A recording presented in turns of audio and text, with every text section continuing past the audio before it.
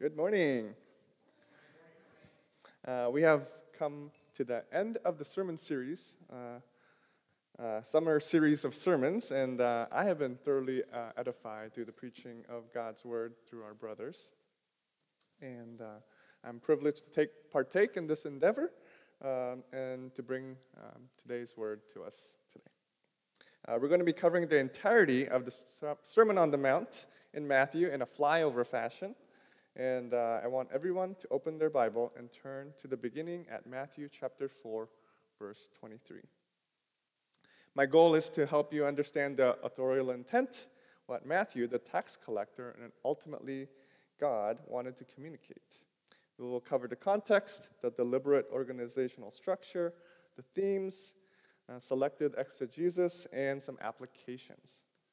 I hope at the end of it all, you will better understand why, at the end of Jesus' sermon, Matthew wrote, "The crowds were astonished at his teaching because he was teaching them like one who had authority and not like their scribes." So let's dive in. The Gospel according to Matthew is a highly organized and structured piece of writing with 5 pairs of narrative and discourse. Each discourse narrative pair, Matthew covers the content of Jesus' words and then follows up with a narrative of Jesus' ministry. And so the first literary pair begins in 4:23. Now Jesus began to go all over Galilee, teaching in their synagogues, preaching the good news of the kingdom, and healing every disease and every sickness among the people. How does Matthew describe Jesus' ministry? It was twofold, teaching and healing. He taught the gospel of the kingdom and went throughout Galilee, healing every disease and sickness. The Sermon on the Mount is going to be Jesus' teaching on the kingdom of God. So what is this kingdom of God? It is an idea, a concept that was defined more clearly in Isaiah. The gospel, the good news that Isaiah delivered, was a message regarding the return of God's reign on earth. It included the coming of his presence, rule, and power, and this return of God's kingdom comes through the anointed Messiah, the suffering servant. It includes the coming of God's Spirit, inaugurating a new age, a new Genesis and Exodus, where all the nations are invited and gathered. Jesus had announced that the kingdom is at hand. Therefore, the most important concern in life is to find the kingdom, to enter the kingdom, and be great in the kingdom. So Jesus begins his teaching about life in the kingdom. He says, "Then he began to teach them, saying, 'Blessed are the poor in spirit, for the kingdom of heaven is theirs.'" Now we find the words blessed or happy are those or flourishing are those. It is a term that is translated from the Greek word makarios. It is the pronouncement of a human condition of being approved by God and living fully as God designed us to live. Thus, Jesus begins his sermons with the set of invitations to a life of human flourishing. The secular world and our natural hearts point us to believe that human flourishing happens when we achieve professional success, a happy family, a security of wealth. But Jesus provides a countercultural definition of human flourishing, that is, a virtuous life defined by Christ. He presents us with the vision of man as we were intended to be. It is characterized by spiritual hunger, meekness, mercy, and peacemaking. So each makarios has 2 parts, a condition clause and a consequent clause. Each beatitude is good because of the consequent clause connected to the kingdom of heaven. So the poor in spirit are flourishing or blessed, not because being poor in spirit is good, but because the kingdom of heaven will be theirs. So the first 4 beatitudes are beatitudes of emptiness. Blessed are the poor in spirit, for the kingdom of heaven is theirs. So Jesus says that those who know they lack in spirit are blessed people, because God is going to send the Holy Spirit to bring life to the poor and turn their hearts into hearts of flesh. Blessed are those who mourn, for they will be comforted. Those who mourn over sin are people who are living according to God's intent. We have an example in Lamentations where the prophet Jeremiah mourned over the calamity that befell Jerusalem due to their love of sin, their refusal to obey God, and their continuation to trust in idols and kings. As in Isaiah 40, God is going to bring comfort by bringing about a new creation order where sin and death is no more. Blessed are the humble, for they will inherit the earth. Those who are humble are flourishing because they are the characteristics of the sons and daughters of the Father who will inherit the new heaven and the new earth in the eschaton. Blessed are those who hunger and thirst for righteousness, for they will be filled. Those who hunger and thirst for righteousness have the correct perspective on life, and the Father will clothe them with an alien righteousness in the kingdom. In contrast to the first four Beatitudes, the next four Beatitudes define the virtues of possession. Blessed are the merciful, for they will be shown mercy. The Father gives hearty approval to those who show mercy to others. They are imitating the character of the Father, who will show them mercy at the end of days. Blessed are the pure in heart, for they will see God. Jesus says that those who are pure in heart are blessed. What does it mean to be pure in heart? They are those with hearts that have undivided devotion to the Lord. They don't have contaminated hearts with a mixture of allegiances to both idols and the Father. And they will behold the presence of the Lord in the new Eden. Blessed are the peacemakers, for they will be called sons of God. Those who are peacemakers are people who are living according to God's will. Those who seek to restore peace between God and man through the gospel will be called sons and daughters by the Father. So let me take this moment to speak directly to those who don't know Christ or have not put their faith in Christ. The Sermon on the Mount is not about how you entered the kingdom of God. It is about what life is like within the kingdom of God once Jesus has redeemed you from a life of sin and have given you a new heart that loves God and loves people. The Beatitudes, then, are a window to another world, a better world prepared by God. And Jesus invites you into his kingdom with the message, repent, for the kingdom of heaven is at hand. This kingdom, this better kingdom, is coming, and the first step to take is the step of repentance. The Beatitudes close with the final summary blessing. You are blessed when they insult and persecute you and falsely say every kind of evil against you because of me. Be glad and rejoice because your reward is great in heaven, for that is how they persecuted the prophets who were before you. Following Christ, living according to his definition of human flourishing, will result in persecution. The world will malign disciples, make wrong assumptions of motives, and seek to destroy their standing and reputation. But they have a great reason to rejoice, because what matters is their reward in heaven. And with the expectation of suffering and persecution, it would be natural to want to hide your identity as Christians in the community. But Jesus defines our identity for us. We are the salt and light of the world. Our purpose, then, is not to live peaceful and hidden lives, but to live radically holy lives in bright contrast to the pattern of the world. We were redeemed to be a different people, a people who live kingdom lives in this earthly realm. So how do we live life as salt and light? And much ink has been spilled trying to describe salt as a preserving or disinfecting agent, and many sermons have been preached explaining the functions of baskets and lampstands. But this isn't supposed to be understood in the narrow context of 4 verses. Rather, we should understand the larger context and recognize that this is the introduction to the rest of the Sermon on the Mount. And Jesus is going to cover the commandments of the kingdom, religious piety, and wise living. And so when read in this context, following and obeying his instructions in the Sermon on the Mount is the definition of being salt and light in the world. In doing so, the world will see our good works and give glory to the Father in heaven. Jesus moves forward, offering a detailed description of the character and conduct of one who lives as salt and light in the world. In the next section, he's going to call us to a greater righteousness. Jesus begins by saying, "Don't think that I have come to abolish the law or the prophets. I did not come to abolish them, but to fulfill." What does it mean that Jesus fulfills the law and the prophets?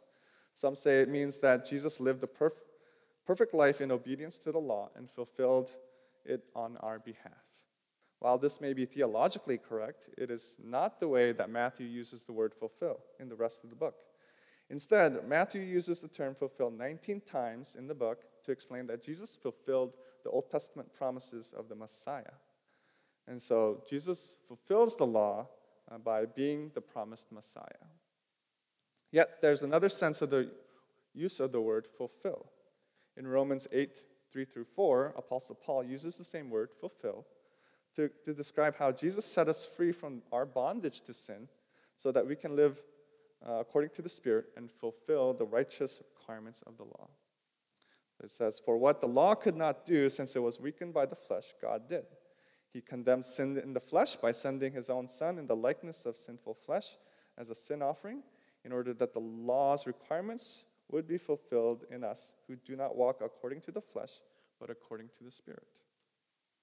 And so Jesus came as a sin offering to break the power of sin over our lives and to empower us with his Spirit so that we can live in obedience to his commands. Let me say this another way. Jesus provides us with the complete salvation, not only forgiving sin and giving us his righteousness, but also setting us free from our bondage to sin so that we can walk in obedience through the empowerment of his Spirit. Therefore, as freed people, we have strict responsibility to teach and disciple believers in the commandments of the kingdom. So it says, "Therefore, whoever relaxes one of the least of these commandments and teaches others to do the same will be called least in the kingdom. But whoever does them and teaches them will be called great in the kingdom of heaven." So let's be very clear. Life in the kingdom comes with the responsibility to learn, practice, and teach Christ's commandments. And Jesus is not speaking only in the first use of the law. This is not only about presenting the perfect righteousness of God so that we can recognize our sinfulness. At the end of Matthew, in the Great Commission, we are commanded to make disciples, baptizing them and teaching them to obey everything that Jesus has commanded. So this call to obedience is not, a yoke.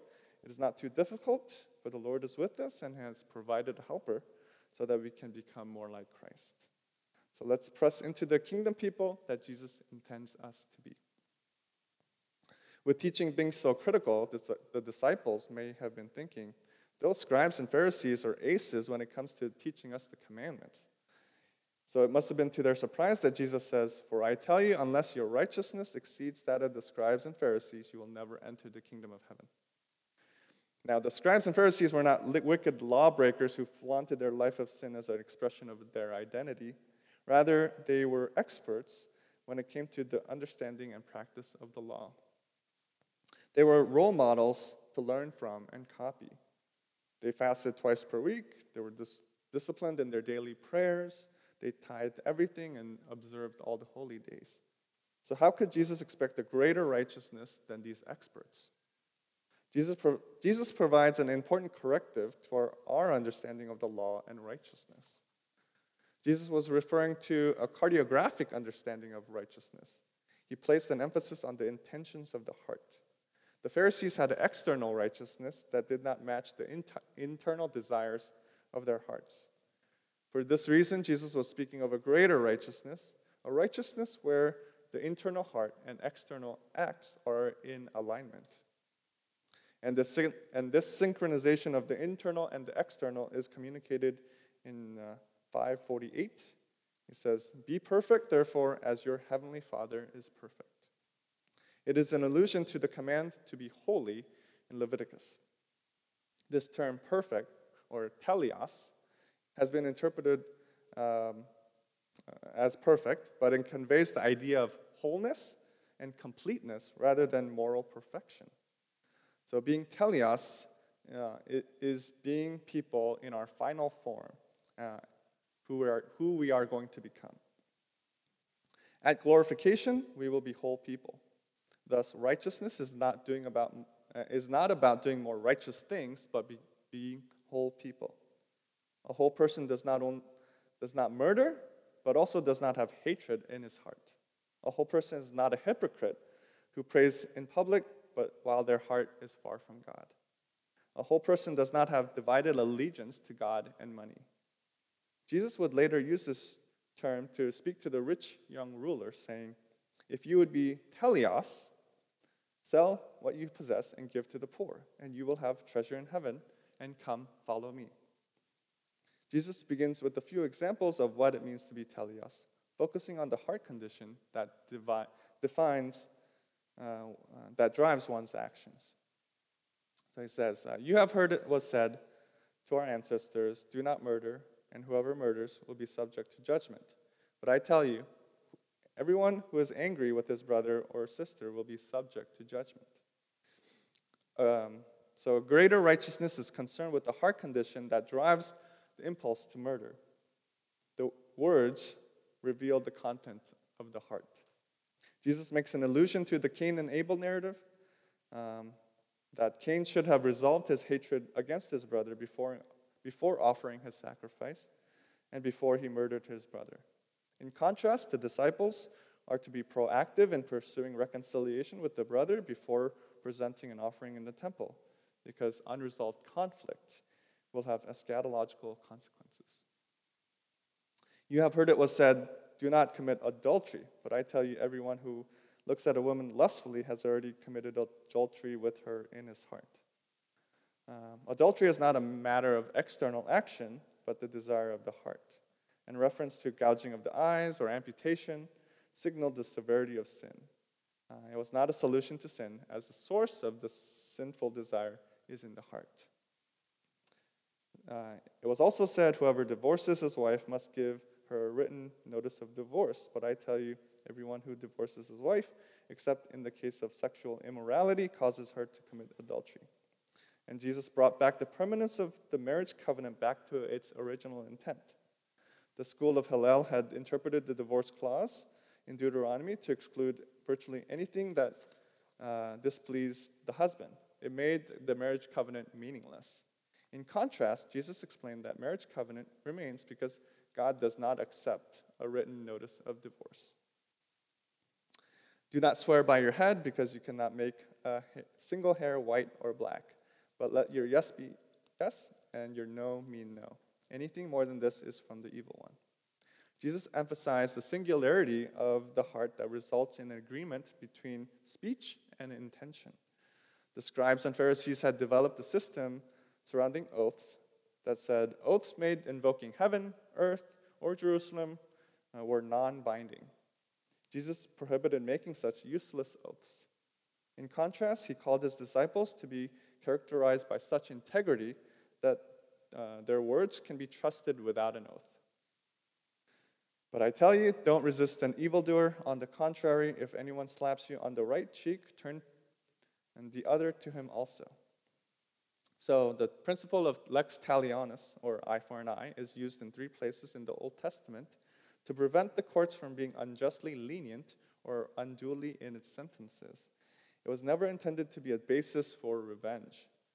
A person of greater righteousness endures various abuses without resorting to personal retaliation. It is driven by the faith that the Father will carry out appropriate vengeance and bring justice on behalf of his children. "But I tell you, love your enemies and pray for those who persecute you, so that you may be children of your Father in heaven." And contemporaries in Jesus' days used the inverse of the command to love one's neighbor in Leviticus to require hatred of one's enemies. But this is not a principle found in Old Testament law. Instead, Jesus instructed his disciples to imitate the Father and actively love and pray for their enemies. In the context of the early church, the enemies would have been those who persecuted the disciples. While the enemies scourged, slandered, and killed the disciples, Jesus instructed his disciples to respond differently. And so self-examination is required to consider areas where our public-facing behaviors don't align with the content of our hearts. Being a kind person on the outside, but harboring animosity and slanderous thoughts are opposed to the idea of the greater righteousness Jesus calls his disciples. Commending the idea of integrity and honesty while looking for ways to escape contractual obligations or a personal promise indicates a duality of a person requiring repentance. Jesus summarizes this section on the law with the statement, "Be teleos, just as the Father is teleos." And this is part of being salt and light in the world. At this,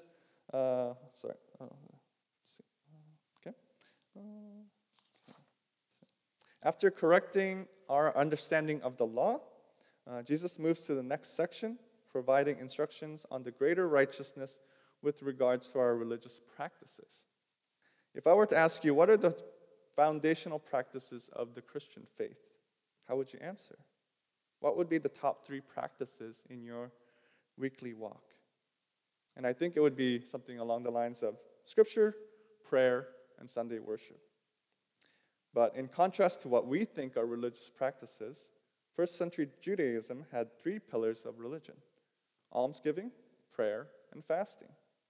And Jesus provides instructions in these 3 areas, affirming the rightness of these practices and focusing on the heart condition required when one practices piety. And there are several major themes in this section.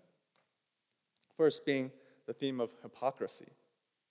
Be careful not to practice your righteousness in front of others to be seen by them. The term hypocrite was a term that referred to a play actor who performed on the stage of a Greek or Roman theater. The modern use of the term hypocrite is applied to someone who says one thing but does another. But this is not how the scribes and Pharisees behaved. They lived exactly as they preached.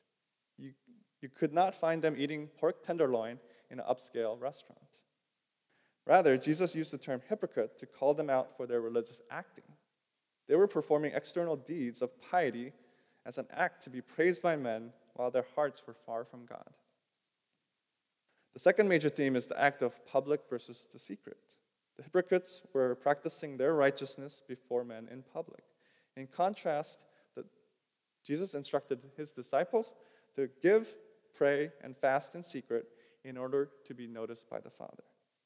The third major theme is the idea of earthly rewards versus rewards from the Father. And Jesus' ethics is not purely Kantian or driven by duty. The purpose of privately practicing almsgiving, prayer, and fasting is the expectation of a reward from the Father. The promise of a reward is an invitation to obtain the best in life.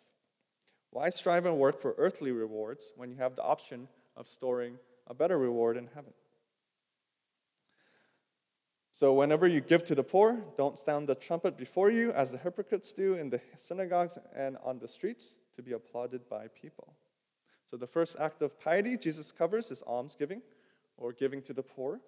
Jesus expected every believer to practice almsgiving.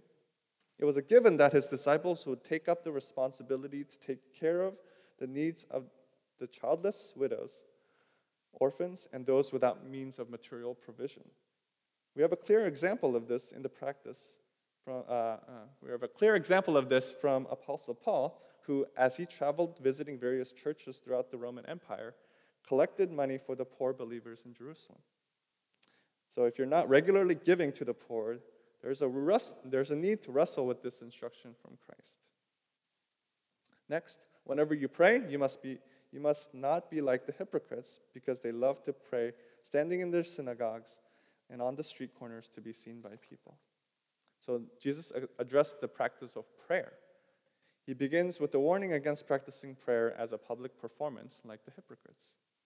In addition, they were not to pray like the Gentiles, for the Gentiles would babble on in their prayers using special words or phrases in an effort to grab the attention of their gods. Instead, Jesus expected prayers to be intelligible, concise, and addressed to the sovereign Father. But when you fast, put oil on your head and wash your face, so that your fasting isn't obvious to others, but to your Father who is in secret. Lastly, Jesus addressed the practice of fasting. And according to Joel 2:12-17, a sacred fast was to be an expression of true inner repentance and not just an empty ritual. Instead, the scribes and Pharisees were using the fast to put on a show to portray themselves as spiritual heroes who suffered on behalf of the nation. Jesus assumed that we would fast and provided instruction on how to fast. As disciples of Christ, as we fall into sin and turn in repentance, Fasting should be a regular part of our daily walk with the Lord. After covering religious piety, Jesus spoke as a wise sage, providing instructions on wise living, beginning in Matthew 6:19. Don't store up for yourselves treasures on earth, where moth and rust destroy, where thieves break in and steal.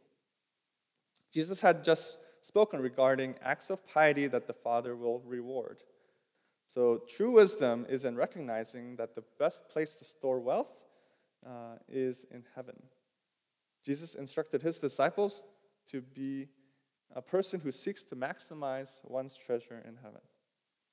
Then he says, the eye is the lamp of the body.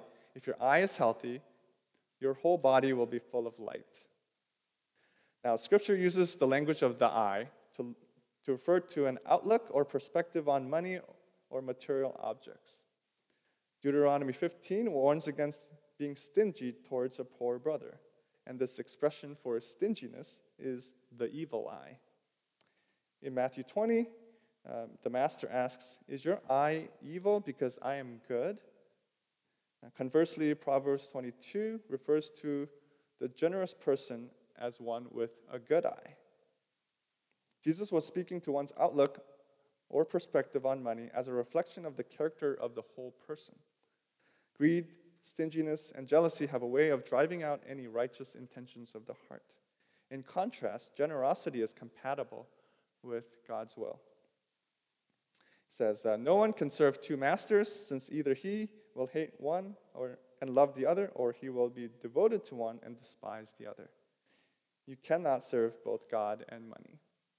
Jesus personified money as a competing idol in the heart, and thus elevated the issue as a matter of idolatry and false worship. The language of service draws attention to the quality of life under bondage to mammon versus life lived in service to God. Therefore, I tell you, don't worry about your life, what you will eat and what you will drink, or about your body, what you will wear. Isn't life more than food, and the body more than clothing? Whether you worship God or worship money will be revealed through your anxiety about the provisions in life. Apprehension, anxiety, and worry are a result of serving the God of money. Instead, he called his disciples to trust the character of God. Arguing from lesser to greater, Jesus informed the disciples that the Father cares for his children much more than he cares for the birds and the flowers. But seek first the kingdom of God and his righteousness, and all these things will be provided for you. So instead of worrying about daily provisions, Jesus informed his disciples that the spiritual and heavenly things must be believers' highest priorities. Seeking the Father's kingdom and his righteousness meant finding, entering, and being great in the kingdom. It meant seeking, asking, knocking to be filled with the greater righteousness from the Father. Then he says, do not judge so that you won't be judged, for you'll be judged by the same standard with which you judge others, and you'll be measured by the same measure you use. As we seek to become whole persons and pursue this greater righteousness, we may become prideful and start judging others, saying, why aren't they living as I am? Thus, Jesus instructs us towards our hypocritical judgment of our brothers. He wanted us to address our own sinfulness before moving others to help them in their sin. But he also says, don't give what is holy to dogs, or toss your pearls before pigs, or they will trample them under their feet, turn and tear you to pieces. So continuing on the topic of providing correction, Jesus warns against continuing to press for correction on someone who refuses to turn from their sin. There is no benefit in giving meat of the holy sacrifices to street dogs. There is nothing to be gained by tossing objects of great value to unclean pigs. The pigs will crush and spit out the pearls, and wild dogs will bite the hand that feed them. Thus, the disciples were inviting harm if they persisted in providing correction to those who are not interested. Ask, and it will be given to you. Seek, and you will find. Knock, and the door will be opened to you. The context of this section on asking, knocking, seeking indicates that this is the plea to God for entrance into his kingdom. This is not a blanket statement that God will answer all prayers. Rather, this is related to the petition of the one who hungers and thirsts for righteousness. The term seek was previously used in the imperative that the disciples were to seek first the kingdom of God and his righteousness. The good gift of the Father is the very kingdom of God. The idea is that in light of the high demands of the sermon, the disciples were to realize the poverty of spirits and their need for God's grace to enter the kingdom of God. Thus, they should ask, knock, and seek the Father to attain the heart of righteousness required for entrance into his kingdom. Therefore, whatever you want others to do for you, do also the same for them, for this is the law and the prophets. The golden rule, therefore, and this is the golden rule. Therefore, and the law and the prophets in verse 12 indicates that this is the main principle to be found from Jesus' teaching starting all the way back in 5:17. So this is the character of God that required, this is the character that God required of his people in the Old Testament.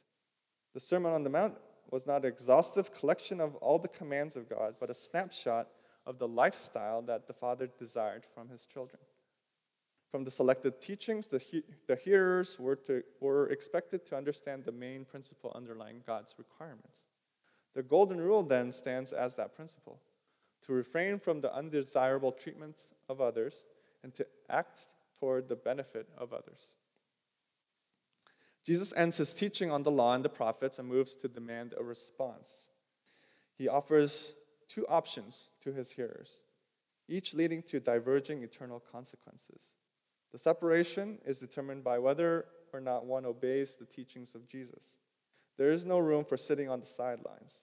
There are two gates, two types of trees, two types of builders. Jesus warns the listener to choose carefully between the two. Enter through the narrow gate, for the gate is wide and narrow, and the road is broad that leads to destruction, and there are many who go through it.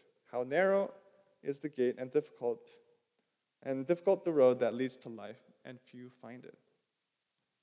Gates were built as access points into a walled city. Thus, gate is an eschatological term describing entrance into the kingdom of heaven. The imagery of walking on a road is used in Scripture to refer to either a righteous lifestyle or a wicked lifestyle. Thus, the narrow road is in reference to the restrictive nature of life lived by Jesus' disciples. It exists in contrast to the wide road that offers enough moral latitude for each person to live as they please. The narrow road is a countercultural life that is chosen by a limited number of Jesus' followers. And he says, "Be on guard against false prophets who come to you in sheep's clothing, but inwardly are ravaging wolves." And so they were to be on constant alert for false prophets who led their followers on a path of destruction. The central message in this section is contained with the inclusion, "You will know them by their fruits." Jesus would later warn in Matthew 24:24 that false prophets will perform signs and wonders. And so miracles were not to be used as validations of a prophet. Rather, false teachers should be recognized by how well one follows the pattern of life laid out in the sermon. Therefore, everyone who hears these words of mine and acts on them will be like a wise man who built his house on the rock. The therefore in verse 24 ties the requirements of walking along the narrow path and the necessity of producing good fruit to the conclusion that the hearer must not only hear these words, but become a whole person who practices them. The imagery of a storm is commonly used by the Old Testament prophets to refer to divine judgment. Each of the 5 discourses in Matthew contains an eschatological ending.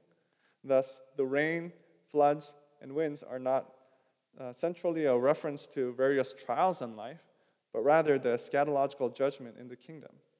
The wise prepare for the coming divine judgment by changing their life in obedience to Jesus' words. The foolish build their life thinking that they are protected from God's judgment, but end up with a complete loss. The sermon ends when Jesus comes down from the mountain, completing the pronouncement of divine revelation. The crowds were amazed because of the stark contrast of Jesus' teaching and authority when compared to the oral teachings of the scribes and Pharisees. Jesus spoke with the authority of one greater than Moses. And at the same time, the crowds did not end up accepting Jesus as Lord. And likewise, we can leave here in awe of the authority of Jesus, but not end up building our lives upon his commands. We can speak platitudes about the powerful teachings of Christ. We can tell each other that the Sermon on the Mount is righteous and good. But Jesus asks us to decide today whether we will build our life upon his words, or whether we will continue to live our life in our own way. I hope and pray that you will choose today to build your life upon Christ's words.